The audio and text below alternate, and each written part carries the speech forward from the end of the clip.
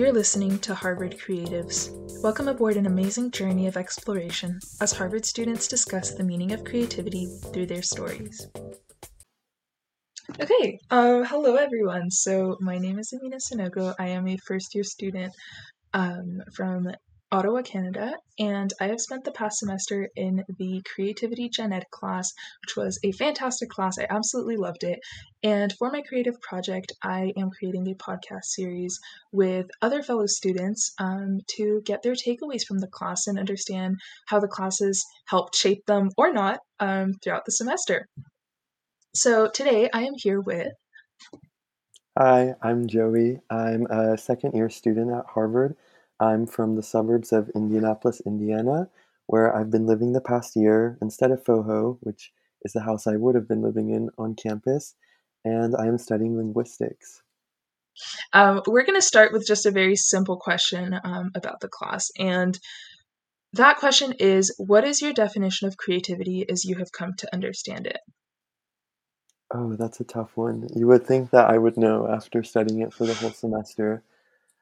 I think to me, creativity is... Oh no. It's okay. Take I your feel time. like I feel like if anything, the one thing that I've gotten away from the class is there is no one way to define creativity. I mean, so many of the authors that we read all define it differently, and I feel like in everyone's life, it exerts itself in different ways depending on the context and the person. So I think the class, if anything, taught me that there is no definition for creativity. Okay, fair. If you were an author and you had to define creativity, what Oh would you say? gosh. Oh my god. I remember I took another class about happiness, and we had this whole lesson about how people, like scientists, try to measure happiness with like other objective methods, but in the end they just find out that the most effective method is to ask people how happy you are, because it's something that everyone just knows when they feel it or when they see it, and Okay, th- there's not really a good way to define it. all right, fair. Well then, if you don't have a definition per se, and you kind of think that you either feel creative or you don't, would you say that you, like, do you believe that you're a creative person? Like, do you feel creative? Yeah, I think I'm creative in certain ways. I think I'm not creative in the stereotypical way of being very artistic, whether that be with actual art or with music or with words. Um, I think for me, my personal sense of creativity is more academic, Okay. but in the sense of like coming up with creative solutions to problems, kind of like in an engineering way. I mean, I don't want to go into engineering, but kind of in Yeah. that sense of the word, where you're coming up with interesting, original solutions. So I guess in my life, that's for me the definition of creativity. It's coming up with original solutions to problems that you can't find out just by doing like some sort of mechanistic process. It's Yeah. something that you have to come through by viewing a problem from different angles and kind of thinking about ways of approaching it that aren't so obvious sometimes. Yeah. I think that's a great definition. And I guess this is very interesting. What you just said about mechanistic ways and how it might be hard to like be creative if you are being mechanistic. And so I want to kind of veer. I'll come back to this idea, but I want to talk a little bit about Twyla Tharp's rituals, because in this excerpt that we read that Twyla Tharp says, you know, having a ritual is one of the best ways to channel your creativity. Um, and so I'll like read you a couple quotes from her that we like read, and uh, yeah, just like let me know what you think, if you agree with her, if you don't. And I know that you also tried meditation when we were doing that week of like daily rituals, and I also kind of want to know how Yeah. that went for you. So one of the quotes goes like this: a lot of habitually creative people have preparation rituals linked to the setting in which they choose to start their day. By putting themselves into that environment, they begin their creative day. I definitely agree with it. I mean, I guess it's hard to disagree in a sense because it's just a fact that a lot of people have the rituals, so it's not like I can disagree. But I guess I can also agree with it in the sense that I relate to it. For me, like I said, my creativity emerges more in an academic context, but I think I also have rituals of a sort. I mean, I'm one of those people that likes to have a really clean room. So I'll always make my bed, clean up Amazing. my entire room before I start any sort of more brain intensive task because I can't bear to have a bunch of distractions um, just hanging around. And I also like to run a lot, and I find that sometimes if I'm experiencing like a creative block, it really helps me to go out and run and then shower and just kind of be at peace for a little bit and then reapproach the ideas.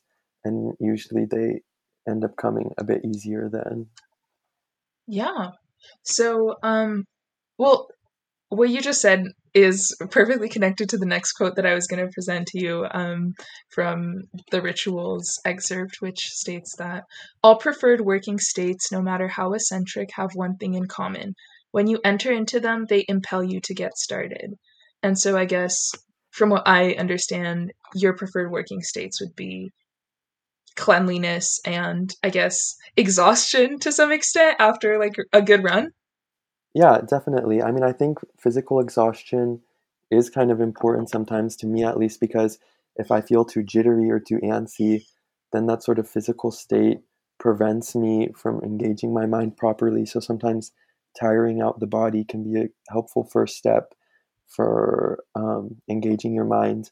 But I definitely also agree in with what she said about the states impelling you to do something because I remember I heard this in a YouTube video once and I found it very inspirational, but it was like a lot of the times when we aren't able to do anything to like attack a problem or something, it's because we feel like we have so many options and we just feel overwhelmed with things to do, and that can be paralyzing. So we spend so much time thinking about what different things we could be doing instead of actually working on different approaches to a problem. And that a lot of times what this YouTuber was saying is like the best way to start working on a problem is just to do anything, literally do anything. It can be the dumbest thing in the world, but sometimes just getting your body into action, getting your mind into action will put you into the state of being able to also change the direction you're taking with the project. So as long as you're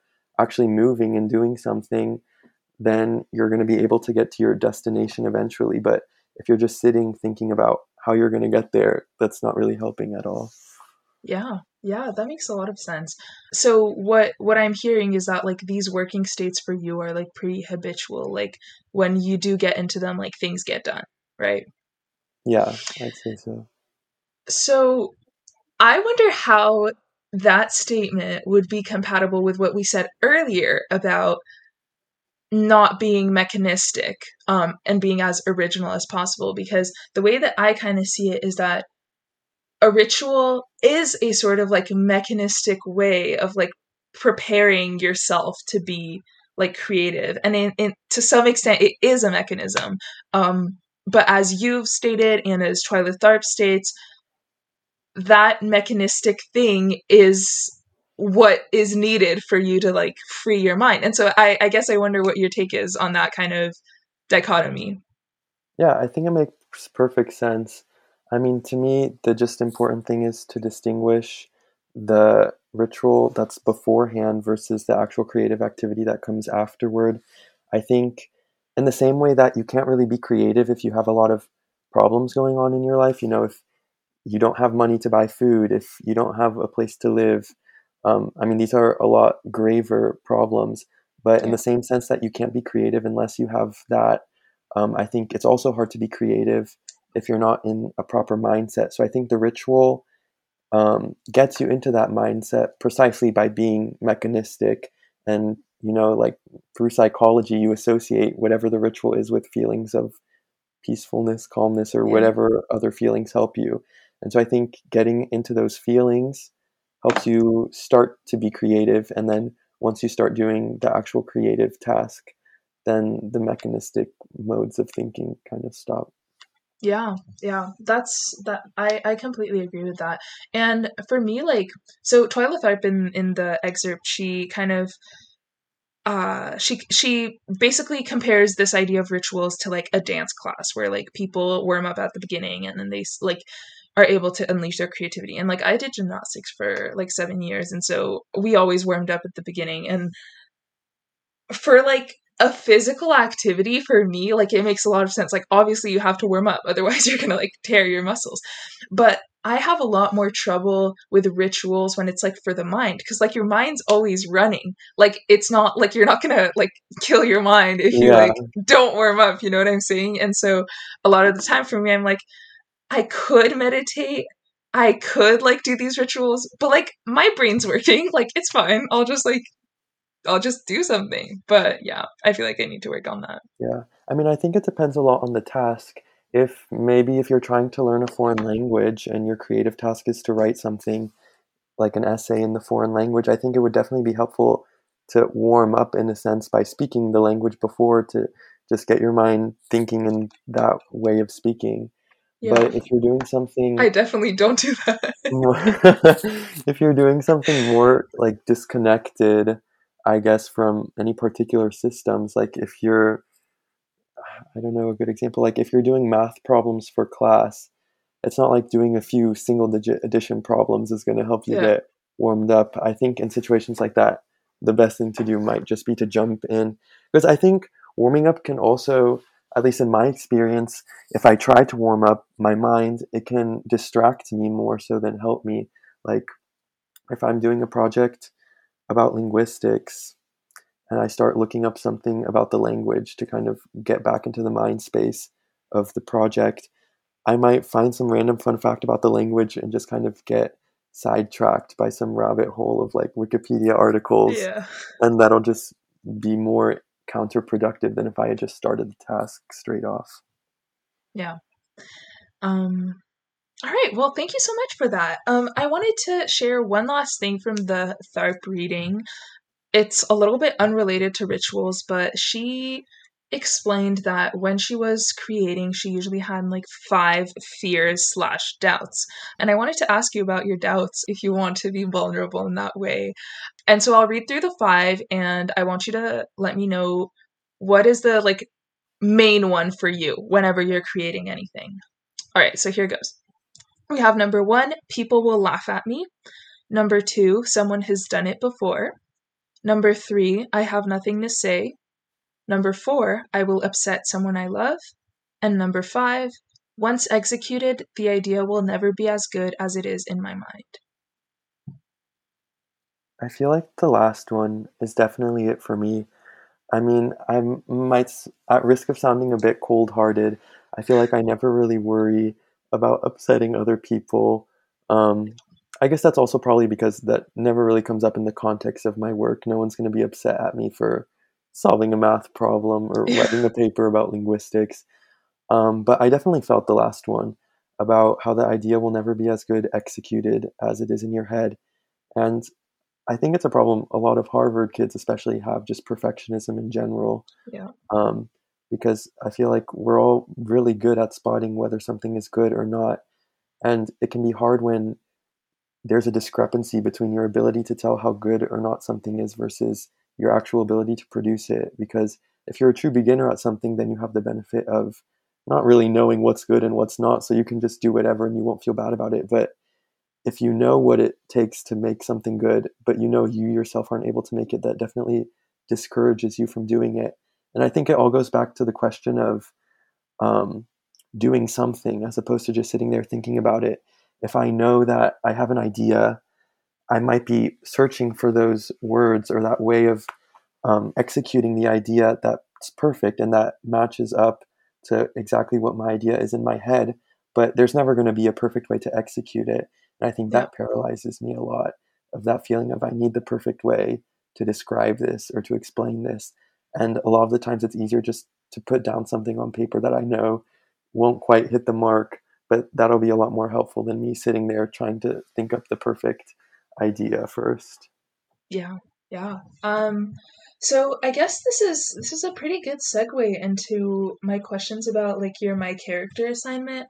Um, because I want to ask, did you kind of feel that when you were making your either like your first version of my character or your like second revised one? Did you feel like the execution wasn't as good as you had envisioned, or do you think it was the same or better? How did you feel about that, like doing that? Yeah, I think for the my character, I wasn't as plagued by that insecurity of it being perfect for two reasons. One is that I was picking an artistic, more or less, way of representation as opposed to, I don't know, like a verbal or with words way. Yeah. And I know that my artistic skills aren't the best in the world, especially for the first one where I was drawing it by hand. So I wasn't really expecting it to be perfect. So in that sense, that kind of liberated me of the expectation. And the Hmm. second reason, maybe a bit sillier, but at the same time kind of more powerful, was just that I saw everyone else's characters not being that good. I mean, quote unquote, like they were good in the sense that they had a good explanation behind them and Yeah. stuff, but no one else's characters, well, some people's were, but most people's weren't like artistic masterpieces Yeah. or vocal masterpieces. So I think knowing that other people's my characters were the type of thing that I could also produce helped me just be confident in my ability to make one myself. Yeah. So breaking down that perfect Harvard student and being able to see like, oh, actually all these other people are kind of normal and like I can do the same thing. Yeah. I Yeah, feel that. exactly.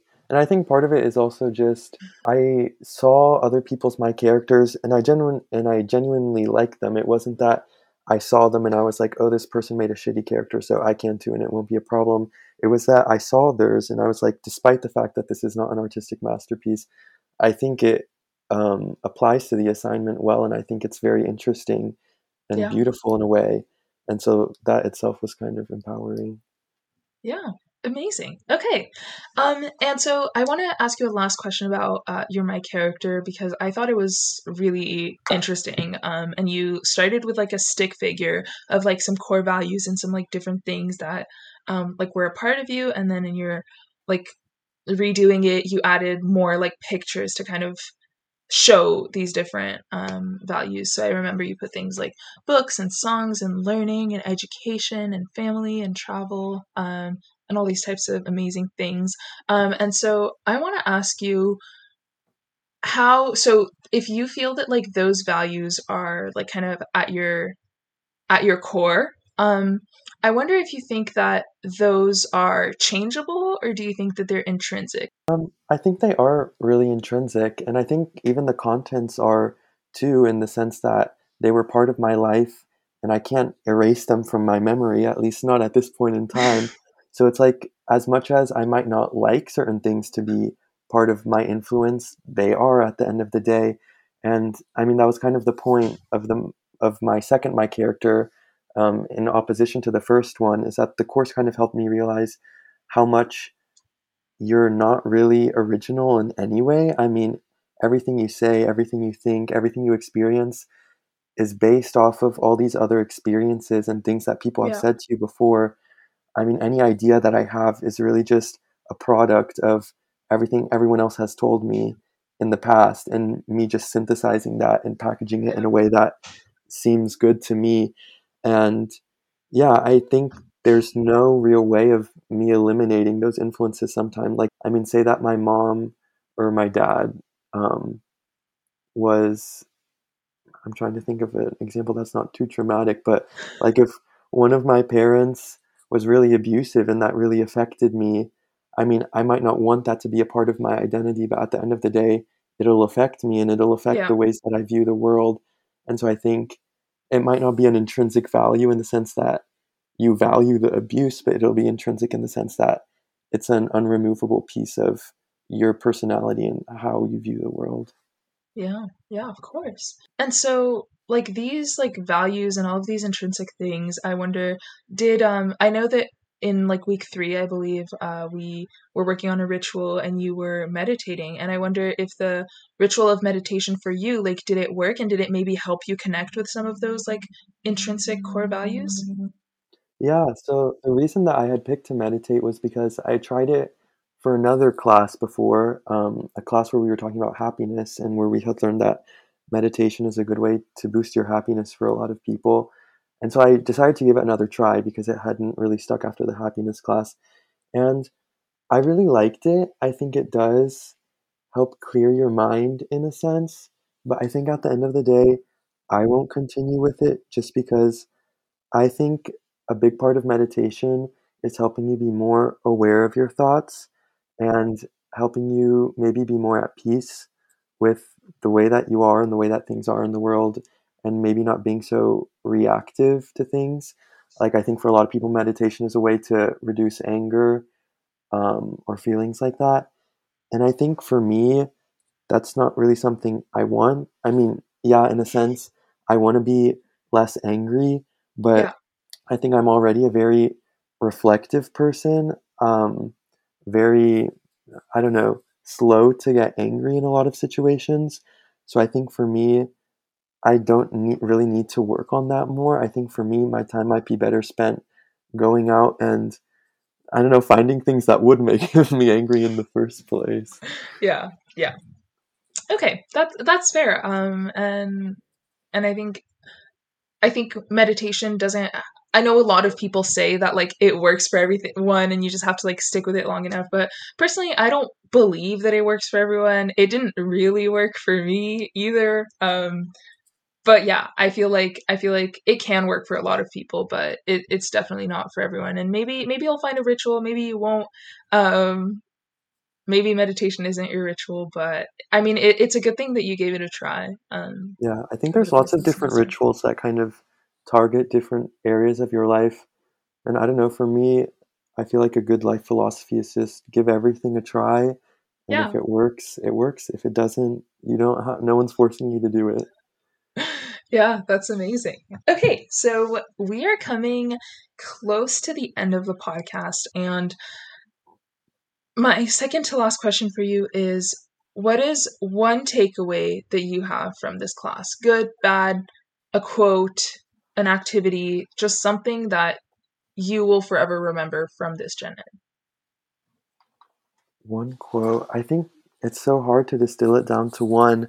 I think one of the most important lessons I learned, though, well, this one I already talked about, like the originality and the fact that we're really a product of everything we've heard. Yeah, But I guess to touch a different point, one of the things that stuck with me most was our whole lesson about hyper versus hypofrontality, and this whole idea that sometimes a lot of conscious work doesn't get you anywhere, but that conscious work precedes a period of subconscious work inside your brain that ends up giving you creative insights at random times. yeah, And one thing that really struck me was the conversation we had in class right after the day where we read that, where a lot of people were talking about how Harvard doesn't really give people the time to engage that hypofrontal part of the creative process. And yeah, I think that really struck me. And I think that's something that I am really going to try to keep in mind, like as I go forward with my life, is that you can spend all day working, but at the end of the day, having time for your mind to wander and having time to just reflect on something other than your work is equally important in getting good results. And yeah, I think that's something that really touched me from the class. yeah. Amazing. Okay. And so for a lot of people, the answer to this question and to the following are different, but I kind of want to give you a chance to think about it because I guess in the spirit of this creative project, since it's all about figuring out how to share what we've learned beyond the confines of our class. My last question for you is if there was one thing that you could share with other Harvard students who were not able to take this class and who may take it in the future or not, what would you like to share with them? I think in terms of giving them an insight from the class, it would probably be the same thing that I just said, just because I think it is such a pervasive problem at Harvard. And not even just for creativity. I mean, giving yourself time to reflect, giving yourself enough time to sleep is so important for your Yeah. physical and mental health. in a lot more important ways even than being creative. So I think if I were to tell anyone to do anything, it would just be, get enough sleep, give yourself time to relax, do self-care. Um, if I were going to tell them anything in terms of taking the class, to, like a Q guide type response, honestly, it might sound a bit pessimistic, but I think the class works more for people who really want to improve their creativity and who are really dedicated to creativity already. I think, to give an contrasting example, I took a class about happiness, like I said, and we Yeah. spent a whole like week or two discussing why it's so important to be happy and why you should want to be happy personally. And honestly, in this class, didn't feel that as much. I felt like, Okay. it was kind of assumed that we would all want to be creative, but like for me personally, I actually don't really want to be more creative. I don't think I'm the Yeah. most creative person in the world, but I don't really want to be more creative. And the class was really interesting still. I loved learning about it, but I think the class would be a lot more useful if you already had that desire to, maximize your creative potential and explore more about creativity in a more hands-on way. Yeah, that's an amazing insight. Thank you so much for sharing that. And I mean, this concludes our podcast. Thank you so much for sharing everything that you did and for being so opening to answering my questions. Yeah, thank you so much for having me. It was a fun talk. All right, thank you. Thank you so much for tuning in to this episode of Harvard Creatives. See you in the next one.